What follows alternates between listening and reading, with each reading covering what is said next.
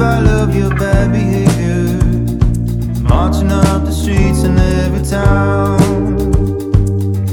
cutting straight into the heart of matters, keeping me upright when all is upside down. Holding on, don't know where my grip is gonna let go when you grip on. Bad behavior,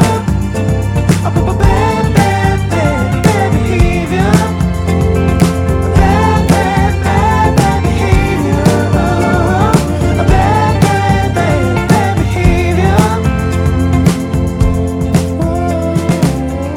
It's Chuck from Above the Basement, Boston Music and Conversation. In this day and age, we all seem to crave the connection to others that seems to be missing in this environment of screens and social media. Will Dailey wants to break down that wall. And if you don't want to climb over the remaining pieces, well, he is okay with that. With his latest album, Golden Walker, Will wants you to turn off those distractions, to drop the needle on the album and listen. We loathe to place Will into a nice box by calling him a singer-songwriter because somehow it is not quite so simple. What we can say about him is that he is a very thoughtful guy, and we really enjoyed spending time with him to talk about that missing connection, being an indie artist, and having no regrets. So here's our conversation with Will Dailey, recorded at Woods Hill Table in Concord, Massachusetts.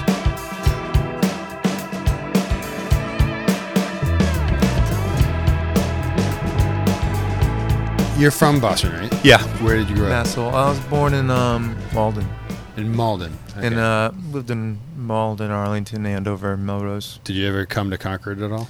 No. I actually thought Paul Revere rode from Lexington to Concord, New Hampshire until I was an adult. Actually, I don't think he ever actually made it to Concord. No, he didn't. He was too drunk. It's one of those stories where you realize it just he had a better ring to his name and did more publicity afterwards. Yeah. Right. Although, the Paul Revere House in the North End, it's right next to a great bar. No, a house. It's called the Clow House. Is that the Clow or Clough? Clown? No, shut up. And they were printers back in the colonial days. And it's a historical house. You can go in there, and there's a guy there, and like historical. I went to the Paul Revere House. Yeah, so right next to it is the Clough House. It's but it's pronounced. It's spelled the same way. His last name. That's why he's all excited about it. You should get free mins. I should get something free, right? You know the Clow means valley. You making that up? You told me that. Daily means every day. Every day? Yeah. So daily. Yeah. What does Hirschberg mean? Deer Mountain. Deer Mountain. That's right. Hirsch is German deer, and Berg is mountain. Every day, Deer Mountain Valley. Landy. Maria is a Berkeley student. She's a rising junior. Rising junior. What's your major? Songwriting. Who do you have for songwriting? Like Scarlet Keys, Susan Catania, Bonnie Hayes, Kara, Marty. You just named two of our former guests. I just did a lecture with Bonnie Hayes for the summer program. Yeah, just like sat on stage with Melissa Farrick and her. And cool. Yeah, talked about songwriting. Bonnie's got some great history, awesome. And I love her attitude and what she brings to the stage too. She's done some great emceeing. And then she just shared a post that I did of that cat. Yes, I saw that. It's a picture of this graffiti of this black cat, and there's a little black cat sitting on the ground. Mm-hmm. And it said, the ancient murals foretold the coming of the cat. It was a little stupid meme, but it was funny. I didn't understand it at all. It was well, you're not very bright, but it was funny enough that Bonnie shared it, and that made me feel good. When you connect someone in entertainment, in songwriting and music, and then they really don't connect with you in your day job, but you connect on a cat. Yeah, well, I'll take any kind of connection I can get, Will. You actually have to do that these days. You do. I know you're big on connecting. Yeah. I do. I know that. I'm not just saying that. Yeah. I thought the Golden Walker story, I think it's great that you put that on your site itself, because how do you have the opportunity for others to know that? And you can tell it in a song, you could do it in an interview, but I liked reading it. There's not much justification for making an album anymore. Right. It's expensive to do right. Someone just told us this. I can't remember who it was, but yeah. So you should really have a reason, and I don't lament making an album is more difficult than it was 20 years ago or something like that. But it's an opportunity, it's an art form. And it started as an art form and then turned into the marketing form. The marketing form is completely exhausted. So it's back to being an art form. Yeah, I agree. Back to being an art form. Yeah. So the marketing machine took control of many songwriters' lives over many years. And we're probably seeing the pendulum come back. Yeah, I don't know if the pendulum comes back, actually. I think the pendulum just keeps going on. It's just a knife that cuts through space. But the way we might think about music, and we think about it nostalgically, is it's healthy to take a step back from it. You know, recorded music is about 100 years old. You know, but music has been around for thousands of years. People have had intense feelings about it that long. We just kind of get caught up in, like, where's all the good protest songs, or why is rock dead, you know, or something like that. But it's really about, well, the connection to it and what it does for us, for our minds and for our physicality and for our shared time here on this rock. Well, you talk about connections with, as Chuck mentioned, with... Have we started the podcast? We're podcasting. We're good. We just go. We are in the... We just go. Right. I press Will Daly, we should save some of we this. are currently in the art of podcasting right now. All right. Everything we'll say, we will never say again. We are improvising. Just get to your point. I'm trying to get to the point with it in the back of my mind as I speak. All right. The connection point was what I was trying to make, Chucky. Don't call me Chucky, but go ahead. What I'm trying to say is that it's not just the quantity of the connections, right? It's strengthening what we have. But it's just about our relationships we have. Absolutely, yeah. I mean, I think the economy of the future, once we pass through all the changes that are happening or be happening for the next 10, 15 years, it's going to be the teachers, it's going to be the therapists, it's going to be the artists, it's going to be the job force that is about working with each other, not sitting behind a desk or sitting behind a machine. Yeah. And that's exciting. I totally agree with you. The physical artifact, the art form of making that physical thing. The digital thing, we could have a big electronic pulse that wipes out all memory, right, of all of our computers, and the only thing that will be left is that those CDs, those you know, the vinyl and everything. So I like that physical. I like that. That's much more of a connection for me. You know how relieved and healthy it would be if all of that did happen? You know how we'd all feel all of a sudden? We'd feel probably pretty good. If you didn't have that giant void that keeps getting full of stuff, which is the hard drive or the list of things to do, and it just all disappeared immediately, and then it's like, well, I got to reach out and talk to somebody now. Or I got to go see Will Daly in concert. Exactly. I got to go see them play in front of me. Yeah. I'm going to use my GPS to find the location where he's playing.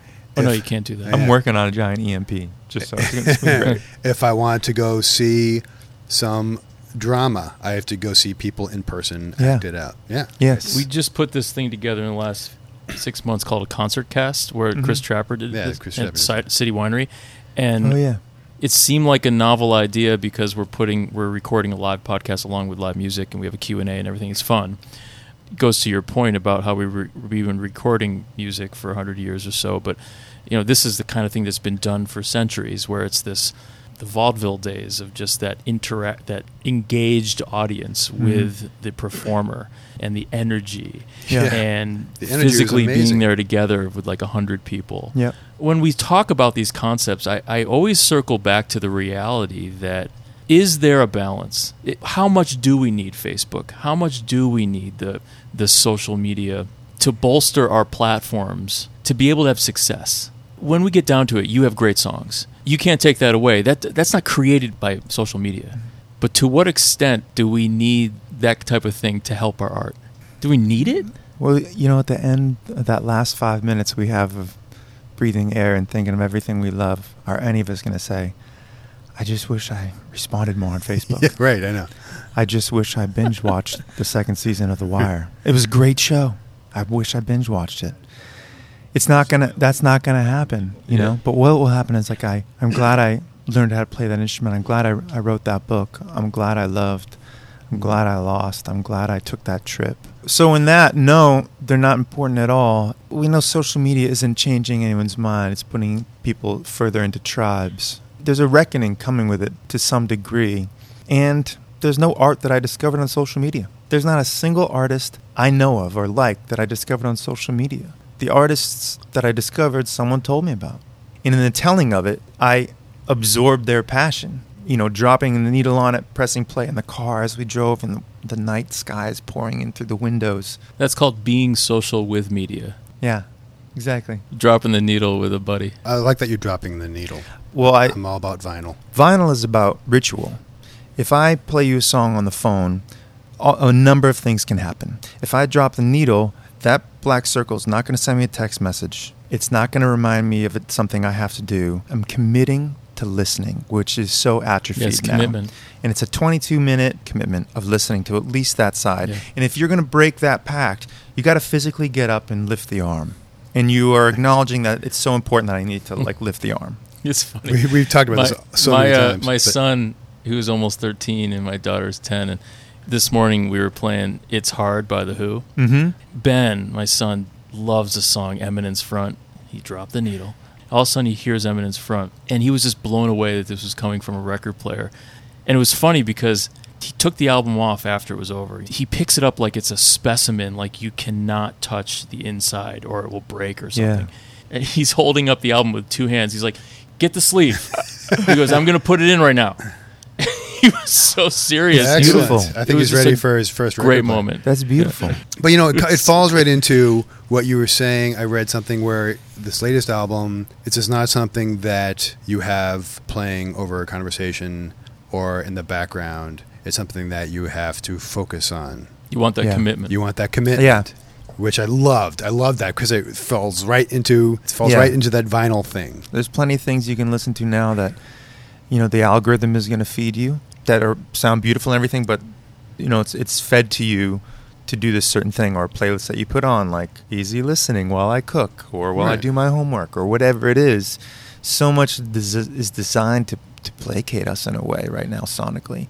That's the algorithm. That's the social media algorithm. That's the algorithm that Spotify and Apple are using. I work too hard, and I believe in the guys that I work with and everyone that I work with that make it what it is. I'd rather have you do what you go need to do. And this isn't for you, that's fine. And find the people who need it. And what I do is I print 1,000 vinyls for each record. Mhm. Vinyl's like my measuring stick. And we push downloads and streams and all that stuff and sell CDs. But you have to diversify and all that. but the vinyl tells me what's really going on. Hmm. Like how many people am I connecting with night to night? Like, you know, you just want to sell like at least like 2 per like 50 to 100 people in the room, and it tells you the kind of person who's buying it from you. People just don't drop $20 on a giant square with a circle inside of it. those people are most likely, whether they're buying it at the show or not, you can go out on a limb, I think, and say that they're the people that appreciate the live experience. Yeah. And this record, I just made it. I sequenced it. I put the gaps a certain way and made it so this thing like you participate in or not. Was that a conscious decision for this album specifically, or was it is that something that you kind of try and do for? I didn't know this in the beginning, but I was never, and I got on labels, and I've had a really cool and exciting career, and it's also a kind of career that could end in 3 months, depending on how this record does, and it's always kind of been that way. But I found out early on, like, I wasn't indie enough for the indie crowd. I wasn't folk enough through and through for the folk, for rock, or male singer-songwriter, which, if you're called by your name on your records, is pretty much where you're put first. And I would go out. I'll be put out with an indie band. I'll be put out with this band. And I could go play with a jam band, and I could hang with all the different crowds. But at the end, when you're being marketed and you're being put in a bin or on a playlist, it was always like an argument when I was on labels and a discussion. And I found out earlier, well, coming up in the 80s, 90s, aughts and all that stuff, and the music that came from me from coming from divorce and having 2 like loving households after divorce, there's so much music being thrusted upon me, and I didn't find anything wrong with any of it. So in the writing of music, there's so much language to mine. I wasn't going to then pick a genre for marketing, which isn't an unwise thing to do. I found out once I was in the middle of it that you pick a genre and you can then go play the jam circuit or go do the folk circuit or be in these certain magazines, these certain blogs, There's a path of least resistance that can be comforting Yeah. to be in a bucket or a bin, like you said. Well, even for the listener, and too. I don't even, Yeah. and I don't even, exactly, and I don't mean it to mean it in a negative light because Well, it can be very positive. It absolutely. It depends on what you're aiming to do, I think. But Absolutely. the fact that you've been sort of a Venn diagram with 5 different genres is, I think, probably a fantastic thing creatively, because you kind of raise an eyebrow and you're like, you're not trying to figure out what this fits into. Mm-hmm. You're just saying, well, I dig this song. When I started listening, it's an automatic thing. You just kind of, it's not like I tried to think of where I could place you. It was that because each song was so different, that subconscious that would place you couldn't. And then it said, hey, Chuck. Did you get frustrated? Well, no, it was just like something. Did you slap yourself in the face like that? That was in my head. Oh, okay. But it kind of snapped something in me that said that I can't. What's the next song going to be now? Because the other 3 songs were totally different from each other. Because I couldn't place you into that singer-songwriter or rocker, that it was something that affected me, which was interesting because it wasn't like a conscious thing until I noticed that I couldn't place you into that. Does that make sense? Yeah. It does make sense, Chuck, and I think that. Thank you, Ron. I appreciate it. I It's think important. I think that it's okay. Okay, And I think okay. you're going to be fine. Well, I don't know about that. And I think when the next song comes up, it'll be a nice surprise, and you're gonna do fine. Well, thank going you. through that album. I'll just hold somebody's hand and I'll be okay. I do think that with National Throat versus Golden Walker, there's a change in maybe the production or the way your voice sounds or something. There's something where if I do Spotify and I hear the different songs come on, I can probably close my eyes and figure out which album it came from. Yeah. So I love that. That's usually a hope. Listen, that's usually the goal. Exactly. Yeah. Look, it's hard from The Who. You know it Yeah. came from that album and not Magic Right. Bus. Right. It's pretty clear that you're committing to that experience, whether it's with an album with a needle or if you're in the car and it's on MP3. It's the experience. Those songs really do that to me. Cause I wanna save your soul. Oh, he better be alive. Tomorrow's watching on my phone as your trigger shakes. He better be alive. I don't think you're certain.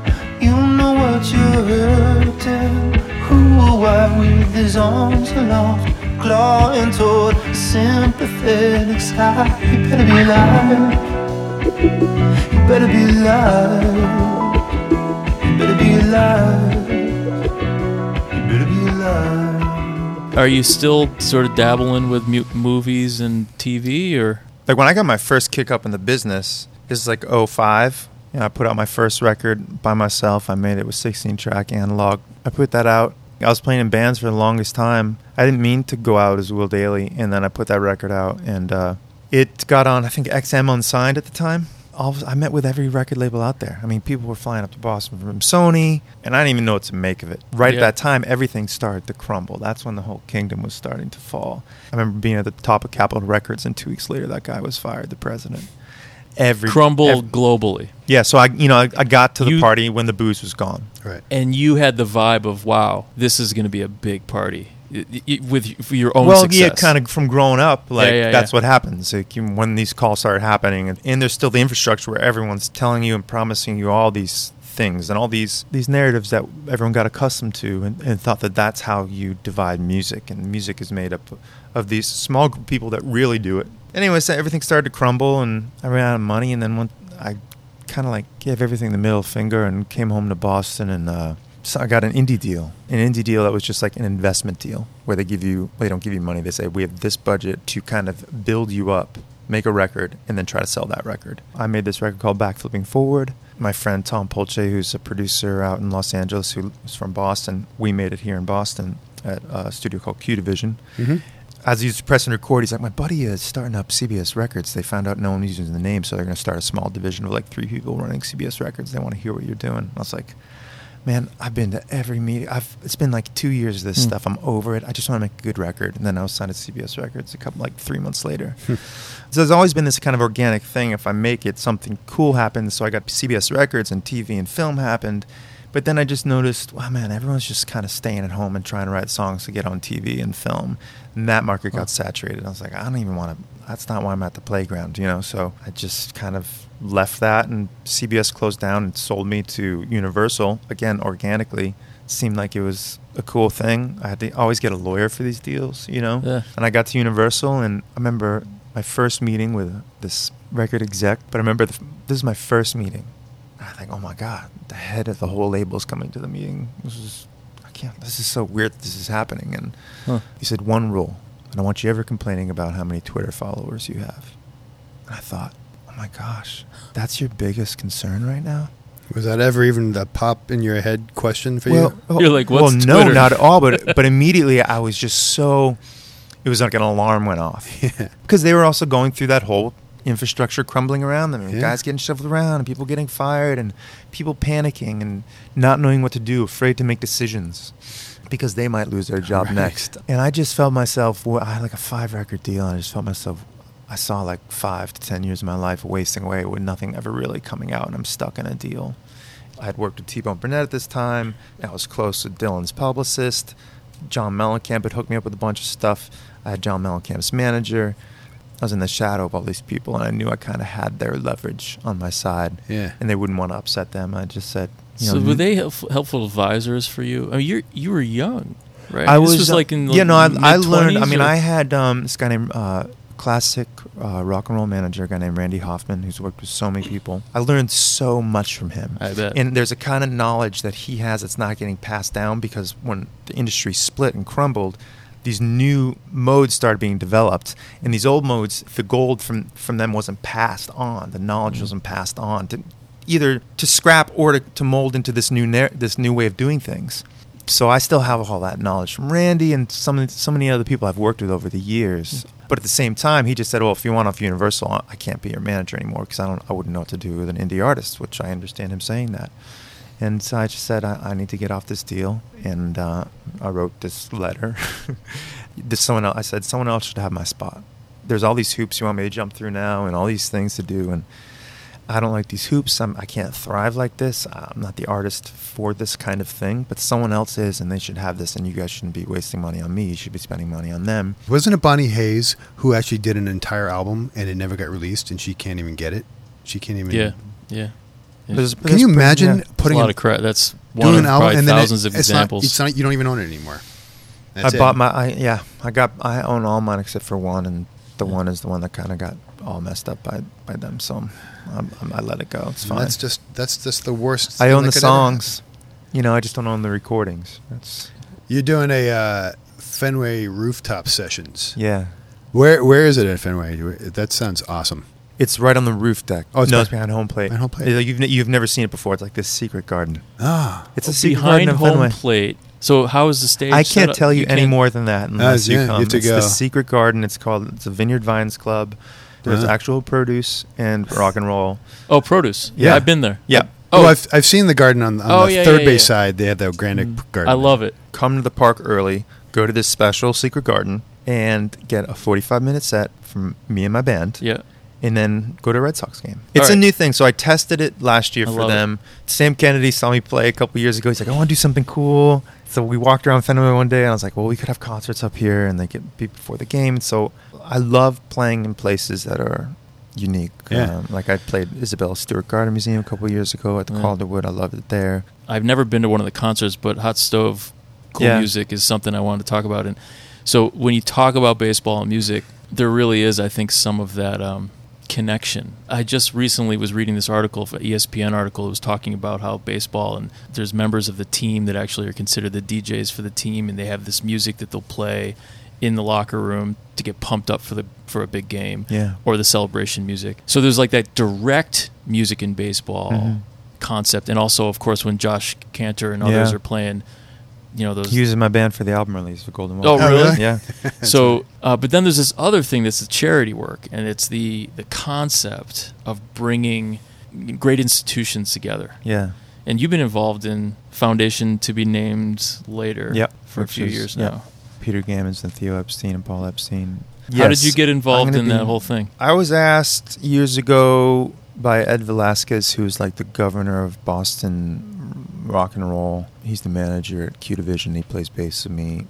often. Mm-hmm. He asked me one year, they had me as a guest. I just got up and did 2 songs, and I got to play guitar and Letters to Cleo. And it just kind of went from there, and I just kept doing it. What's beautiful about Foundation to be named later is, we raise all this money, and instead of saying, okay, it's going to this thing every year, that's where we hang our hat, we look around, we see what's going on in Chicago or Boston that needs shoring up. Like, what is working that just needs that extra 10, 20 grand this year? And that's the great foundation to be named later. Yeah, and I get it now. There's That's so cool. many things. Yeah, there's so many entities out there that are doing such great work. The charity world and the philanthropy world can kind of get insular, and For one cause. Yeah, for one cause. Yeah. And Cancer is such an important thing to give to, but you Mhm. can't have all Mhm. our organizations giving to cancer research. Yeah. You have so many things out there. Yeah. And the foundation has, I think 8 things in Boston and 8 things in Chicago. Yeah. If you go to the website, it's pretty novel Mhm. where all of that money is one. I don't know how they, someone is the genius behind where it goes, how it goes. but even like the artists, so all the artists pay, and be like, all right, I want Zoom because I get to like pick like Oh, you can pick. $1,500. But for me, there's another like $1,500 to $3,000. I can be like, I want this given to something else. That's cool. too. So you can direct that a Yeah. little bit Yeah, played with Eddie Vedder a bunch from it, and then in Chicago or Boston or both. Yeah, I played Yeah. with Vedder. I've been his backup singer and rhythm guitarist for 3 shows, I think. Yeah, 3. Yeah, I mean, he's just an amazing guy, and that's who I grew up wanting to be. How was that? The Well, fact that you were the first time it was. in the early 90s, you Yeah. alluded to that before. You had 2 households, right? Yeah, I think my older cousins that were in college, older cousin, he was probably out of college by then, but he was one who always gave me like Stones and Zeppelin and Who records. Yeah. So for that band, particularly around that time, you have to remember how powerful MTV was. And for an act, the biggest act in the world, to then say, we're not making videos anymore, was mind-blowing. It meant that the music was more important to them than the marketing. It wasn't the purest way to spend your life and your art. They were mentors. That was like letting go of power. I almost Let wonder go if of that's power. why they ended up doing a lot of the videos of just them live. Absolutely. Which Yeah. that's my favorite kind of video Yeah. anyways. I remember during, I don't know, maybe it was late 90s or something, when they were on a real mission to make the ticket prices lower, and that was the first of many bands. And Mhm. they got to a level that I think they could do that. They really affected a lot of other people. Mhm. And it sounds like they were big mentors for part of your career. And some Absolutely. of the stuff that you've learned from the... Even just in from playing them. with them now too, there's so many weird things of nights hanging out now, and so I've gone with like to Mexico City now to hang with them, watched them, and went to the last shows at Wrigley on their last tour, and ended up playing music all night. And it's like I'm still learning, and it's You're pinching great. yourself less, but learning Yeah, more. I mean it's easier when you're playing music because then you're doing the thing that you're supposed to do, and then it's afterwards I'm like, wait, what? And but I remember the first time it was Jimmy Chamberlain on drums, I think the first time, or Dax Nelson from Cheap Trick. It was in Chicago when I played my set. I had John from Wilco in my band. I had all this. It was already like a lot going on, and then I got up and played 5 songs with Ed. He's coming, by the way, John Surratt. He is? He's Autumn Defense is playing at Lizard Lounge. Oh, nice. I already got tickets. You harmonize with those guys, and obviously Ed. Figuratively and literally, yeah. Well, right. And I was talking about literally just then. Well, yeah. But- Afterwards, I remember being in the green room and everyone's just crowding for pictures. Like everyone waited for that picture moment. And I was just like, I have a hard time with social media and pictures and all that stuff and posting stuff. I usually have to wait months until it's over. Kind of like Native Americans didn't like their photo being taken. It takes part of the spirit. If I share something too quickly, it might take part of the memory. Yeah. Something like that. Yeah. I'm You trying to understand that you right can now. I share don't it know. really quickly now. I just kind of walked out of the room while I was taking pictures, and about a half hour later, Ed comes out and has a beer, and he's like, "That was a good show." And I'm like, "Yeah, okay." So now we're just talking like you do with anybody after you play a set. And I go out. Well, I hadn't said anything because I just played it cool. And I go, "Yeah, man, I got to tell you just directly what tonight means to me. I know you know how I feel because you played with Pete Townsend for the first time one night. You know how I feel tonight." Then we were done, and I didn't need to say anymore. Those are my favorite moments for someone of that caliber, being approached by a fan or a fellow musician who looked up to that person. The gratitude that they show to that person really tells me who that person is. Mm-hmm. If they're dismissive, I'm like, well, that guy's a piece of crap now to me. I don't get that at all. As a matter of fact, did you see that video with Paul McCartney getting James Corden. James Corden. He gets, Yes. yeah. So talk about committing 20 minutes. Everyone listening to this should commit 23 minutes I love to that. that. I It love was that. Paul fantastic. McCartney, And he, It's James emotional. Corden. Emotional. He got emotional, right? I And was so emotional. did all the people around. Yeah. Paul McCartney couldn't have been more cool about it, and just genuinely pleased what was going on and thankful, and Yeah. he was excited about every moment of it too. Going Yeah. into the barbershop and Wait, speaking of iconic singers, I wanted to bring something up with you, Will. That Up to Your Heart.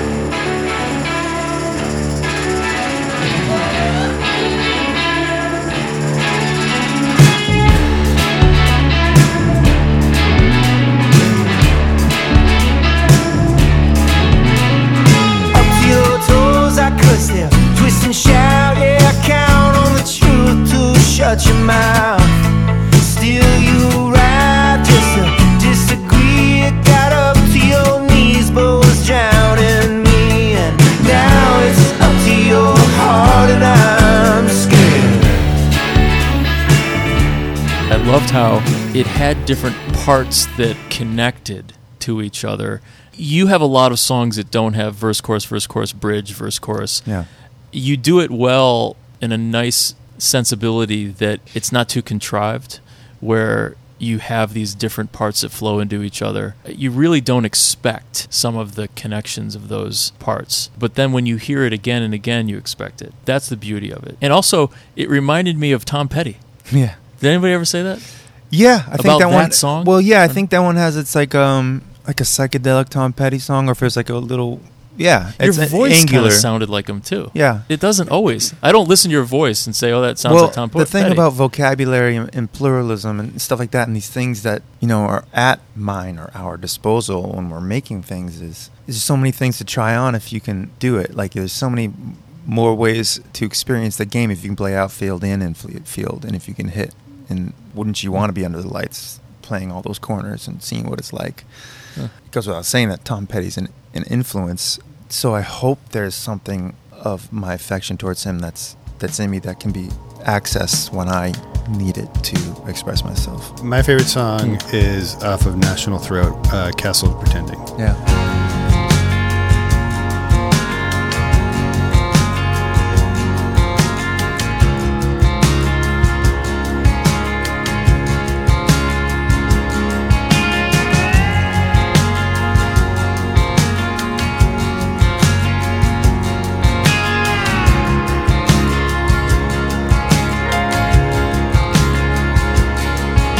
Sleep creeps in and wakes back up.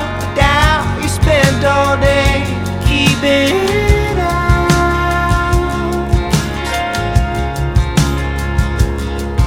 The walls crack, panic attacks. A breath you hold all night to beat them down.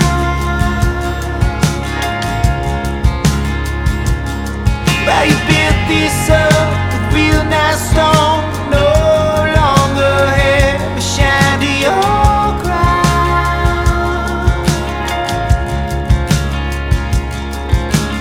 These are not the walls you should be mending. It's a crumbling castle of pretending.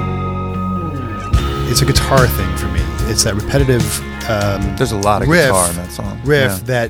that goes along with different sections of chords. I don't know how to Mhm. explain it. That's the one I listened to like 7 or 8 times before I came over here. just a thread that, I've seen you play that in your guitar playing. What? You play a certain riff that can be within the C minor, within the C, within the G, Really? and it's the same riff that goes through. Yeah, cool. I didn't know I did I that. saw it once. You saw once? Yeah. Well, I also wanted to ask you, and this, I'm not sure how big a part of this you were, but I saw it in your wiki. By the way, the wiki, your wiki, have you looked at your wiki? It says... It says- changes, and I'm like, who is changing this? Yeah. Well, it says Will Daly, and in parentheses, born 1976 or 77. We don't know yet. They're not sure. Yeah.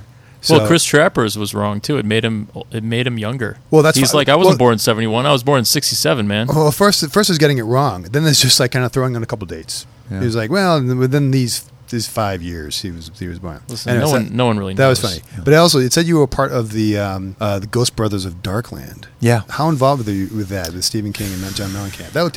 I'd never heard of it, and I wish I'd seen it. First of all, the story sounds Yeah. crazy eerie. I was pretty involved. Yeah? I mean, I got to spend 2 weeks in the studio with Sheryl Crow, Roseanne Cash, Taj Mahal, Elvis Costello, T-Bone Burnett, Mark Ribot, who's probably one of my top 5 favorite guitarists of all time, and I got to ask him about one of my favorite Tom Waits tunes, and it was just an education. I was like, this is a coup. This is a coup. And like, I just hope no one asks me to get them coffee. Like, you know, because every studio has a runner, you know, like that. And I was like, someone's going to ask me to get them coffee. And I'm going to have to get it. I was with Jacob Dylan, and I was a huge Jacob Dylan fan. And something about him I loved, and I kept blowing it. Like, I finally made up with him like last year. Like, not that anything bad happened, just like I didn't like get to be like, I think you're cool, or in the right way, you know. But it's actually he heard Sunken Ship and then came to me about it. So then I got to then be like, okay, so I think you're really cool. You guys have, and I'm like, I blew it. I remember I was playing Farm Aid once, and I blew it, and I blew it on the Ghostland sessions. but the Ghostland, not Ghostland. What were we talking about? What's the Ghostland- musical? Yeah, it's me. Ghostland. That was a musical Ghost run Brothers for a of while. that Stephen King and John Mellencamp wrote. And so at the time, I just started getting managed by Mellencamp's manager. And Yeah. Mellencamp, who is like the most unapproachable guy and like really crotchety and tough, he's done more for me, I think, than anybody. And I go up to say thanks, be like, Yeah. he at that point, you know, when I was just trying to get like a leg up somewhere, he threw me a couple bones, Farm Aid and Ghostland. And then when Ghostland went to Broadway, he's like, I really want Will Daly to audition. I was like, oh, okay, I can't tell John Mellencamp I really don't want to be on Broadway, but okay, I'll go. So you Because auditioned? I'll try anything once. Well, you know, John Mellencamp tells you to audition. You Right, just and I'm a audition. songwriter, so it's like, all I know is I'm alive this one time, and if I'm stuck in a genre, or I'm stuck in my own ego of life, and like I'm just a musician, I don't need to do anything but play my guitar, Right. and not go out and audition for something on Broadway, what that experience might lead to as far as experiencing life. No, you've shown that you've done many other things like that. Yeah, You so- learn, and some are very successful. Some teach Right. you other things. Exactly, so I yeah. try them all once. Well, it's funny that you bring this up because You want me to audition for Broadway? No, for the I had- musical of podcast. Chuck had an audition. I had an audition on Friday. You know Joyce Cole Haywick? Underwear Yes. commercial. So we talked to Joyce Cole Haywick. It was one of our episodes, and I used to be an actor. Ron, I don't know if you knew that, but so she Wait, found out. Are you acting when you say you like Castle Pretending? No, I'm not. Okay. I'm a bad actor. Oh, you So pretend- you would have okay. seen All right, right. you'd have All seen right. right through it. Anyway, she sent me this. It was a casting call. They're looking for Boston podcasters who talk to musicians, and she's like, "I think this is kind of right up your alley." And so I auditioned for it. It's so funny though because it's not like an actor needs to do that. It's like that's what you are. I'm like, this is what I do for a living. So It's like reality TV. We're looking for someone to play Will Daly in a biopic about Will Daly. Will you do it? And then like, yeah, and He's it would gotta be look like a if lot they like said to Will you, Daly. you know, you're just not the Will Daly we're looking for, you know. So that's I'm I a like little. that. That's a good little movie. I'm a little concerned that they're going to be like, yeah, we're not buying. This is your life. This is what you do for a living. But anyway, so I just auditioned for that on Friday. very cool. And I realized now I left acting and I don't do it anymore. But did you enjoy the experience? Oh yeah, I mean it was. Did you act? Did you audition for John Mellencamp and Stephen King? Or was No, it I like, got the gig. I got the gig, and no, I auditioned on Broadway for like one of the biggest casting directors. It went great, actually. It went very well. I got called again for 3 more after that. I got called for Dirty Dancing. I said no. I've been called for things because I've appeared on TV and stuff like that. So I Yeah. think once you've appeared on TV, you get put in like your height, what your Yeah, abilities right. are, and all this stuff. Get so, your IMBD thing. Yeah, and and- I've been called for The Voice 4 times. I keep saying, really? like, yeah, no, What are you gonna do on The Voice? exactly. What am I? Well, you mean as to a- perform as a judge or yeah, performer? to perform. Oh, Yeah, really? perform. I mean, no, to be To one be of a the judge. contestants. Oh, one of the No, contestants. On No. The Voice? No, I'm not gonna be. I'm not. Well, I'm glad I mean, you're not Will's going to I do would it. have given you guys a rider if I could be a judge on The Voice. My I'm glad, but I'm gosh. glad you're not being a contestant either. No, I wouldn't. I try to advise most friends who you want to go do it not to, unless it's just like, I don't really want to sing for the rest of my life. I want to have an experience like this. Yeah. I get it. But if you're a songwriter and they're using you for your narrative, like my career story is perfect for their narrative. It was like, oh, he's done this and he's done that. He just needs the voice now for the final. Yeah, right. The final thing he needs is the voice. And then when you're not, then the next you go try to do music the rest of your life, you're always introduced that byline. He Right. was on The Voice. Yeah, The Voice. She was on The Voice. So when you do It's the a introduction to machine. you for this one, we'll say Will Daly was not on The Voice. Yep. I'm glad you auditioned. That you're putting your money where your mouth is. You should experience it, Yeah. see what it's like, and You just never know what's going to lead you. Wait a second. You toured. Weren't you with the production, Ghosts? No, I was in the studio recording of it. So, like, the music when behind it. I remember I was home after I did it, and doorbell rings, and it's just like giant bouquet of flowers. And I read the card, and it says, "Thank you greatly, Stephen King." I ran upstairs, showed my girlfriend, who's now my wife, and I was like, "We have flowers from Stephen King." We're like, just thought it was great. Framed the card, put the flowers up, went to bed. We're both lying in bed. We're like, We're gonna "There's die." flowers from Stephen King in the house. They're gonna come to life. I know, and exactly. choke You're us gonna- out." We're gonna Eat your face that off. delirious moment right before you fall asleep, and anything is possible in the world. Ask me more What's questions. next for you besides the Yes, 28th? we got more questions.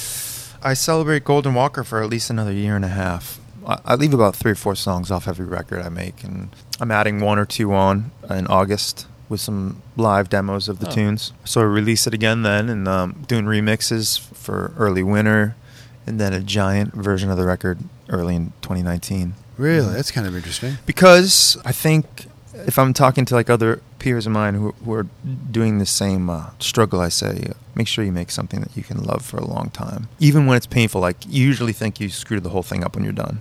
Just try to trick myself into loving it. And usually that comes from people listening to it and then giving me their feelings back, you know? And what people say about it fuels you. And hopefully no one just says it's good. People say really specific things about it. The goal is having someone say, I don't like this, or I love it, means this to me. Having a specific thing to say about it like you just did. We're in the tyranny of content. So you can't for 1 second assume that just because you put something out that's in this ubiquitous platform that everyone's going to hear it. You have to love the thing you made enough to find ways to celebrate it authentically over a period of time, because it's the tyranny of content. The tyranny of content. There's stuff Yeah. all the time. You have a saved list on Netflix that you haven't gotten through. You can't even possibly get through the saved things in this lifetime that you now want to check out. So for me to try to make the connection with you, I'm going to have to be celebrating for a long time and not just assume like it didn't work because it didn't blow up day one. I mean, people need to understand music that is blowing up has money being spent on it, a lot. You know, I know pretty much until at least March of next year, it's just Golden Walker. Isn't live the celebration? Yeah, that's the way too. But if I have a Tom Waits cover and a song that I left off the record and three or four of the demos that are going to go on in August or September 7th, I think. That's just a way for me to hit those platforms, kind of waken the algorithm again as I'm going out to play live all fall. Do you enjoy playing these new songs live? I do. Some we have to figure out, like not figure out, just like get the muscle memory on. But then your muscle memory on them just evolves, and sometimes like I have the saxophone player playing with me the past couple of shows, and as much as I can, and because what I tend to do is make a record, I paint all over a canvas, and then I go out and be like, well, it is what it is live, and it's going to be what it is. And if it's me and a drummer or me and a trio, that's going to be the experience. The last 2 records, I went to Applehead Studios in upstate New York, spring the songs on the guys while we're there, kind of trap them. We sleep in the studio for 7 days, and we make the frame and stretch the canvas. And then there's, a sketch of it on there, and then I come home and go to Q Division and home and do all the slathering. You talked about infinite tunnels. I did? You did. But you talked about songwriting as these different tunnels that you can take. A tunnel can go into different directions. You're digging, and you don't know where it's going. That song it comes from those different tunnels. Yeah, I think maybe what I was talking about too is like we connect to something for its familiarity and we love it for its surprises. A joke is funny because there's a pattern there that seems familiar, and then when you upset the pattern, it's funny. Songs that we don't change the dial on have something that's familiar to us, but that are surprising us at all times. I hate to break it, but we're all connected. Everything's connected. Everything's the same. We're all, I think people say we're all stardust, but it's true. We're all just like, we're all the same thing, and understanding each other. And every word has been spoken and written, and every song has been sung, but not that way. Not that way. And that's Yeah. language. Right. Everything we're saying right now never was and never will be said. And maybe there's a good reason for that. Okay, thanks for tuning in. Especially if I can't find those files, then it's never been said. Infinite Tunnels is going to be the name of the new band. Infinite Tunnels? I think they have a bigger font at Festival of the Farm. They're right up near Twiddle. Infinite Tunnels. You got a nice size font. I did. You're in the middle. Is that a euphemism? What the hell is that? I made it. Yeah, that's it. You just. I'm all the psyched way- for that. all the way I got down it. is my Festival of the Farm? Festival of the at the Farm in Farm. Boston, yeah. Fam. Festival of the Farm That's is gonna going be- it's gonna be wicked awesome. Wild time. Wicked pisser. At Festival at the Farm.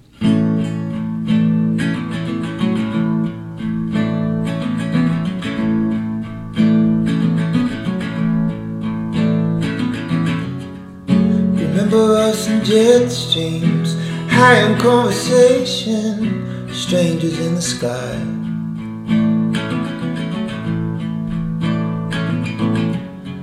Who met on a delay, suddenly a red eye racing through the night.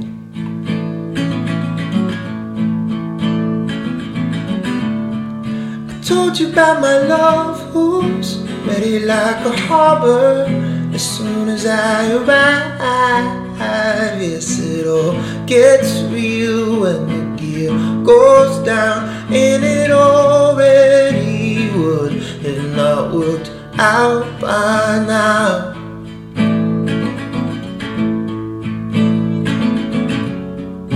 Over Minnesota, you asked to bar my shoulder, a smile to oblige.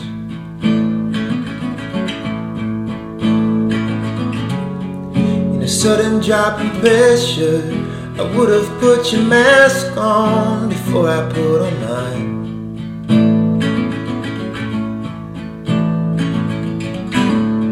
So why was I wishing that the tailwind was not on her side, when I know had we never touched the ground that it already would if not worked out by now.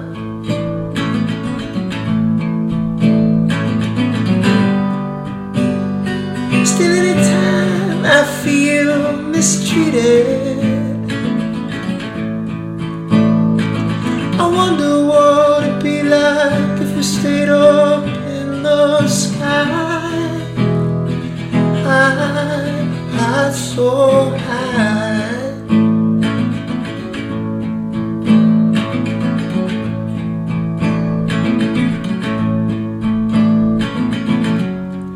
Some thoughts fly, stand by, waiting in an alternate life, where we take that walk and we buy the house and we get the job and the baby crowns and the taxes break and I drink too much and the bills pile up and the years roll out and it already would if not worked out by now. Yes, it already would if not worked out by now. Well, it already would if not worked out by now.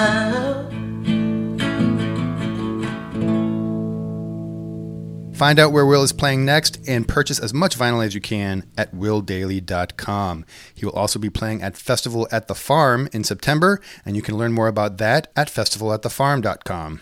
Go to abovethebasement.com. You can join us on Patreon, sign up for our newsletter, listen and subscribe to our podcast, like our Facebook page, follow us on Twitter, and look at all the nice pictures we post on Instagram. We are everywhere. On behalf of Ronnie and myself, thanks for listening. Tell your friends, and remember, Boston music, like its history, is unique.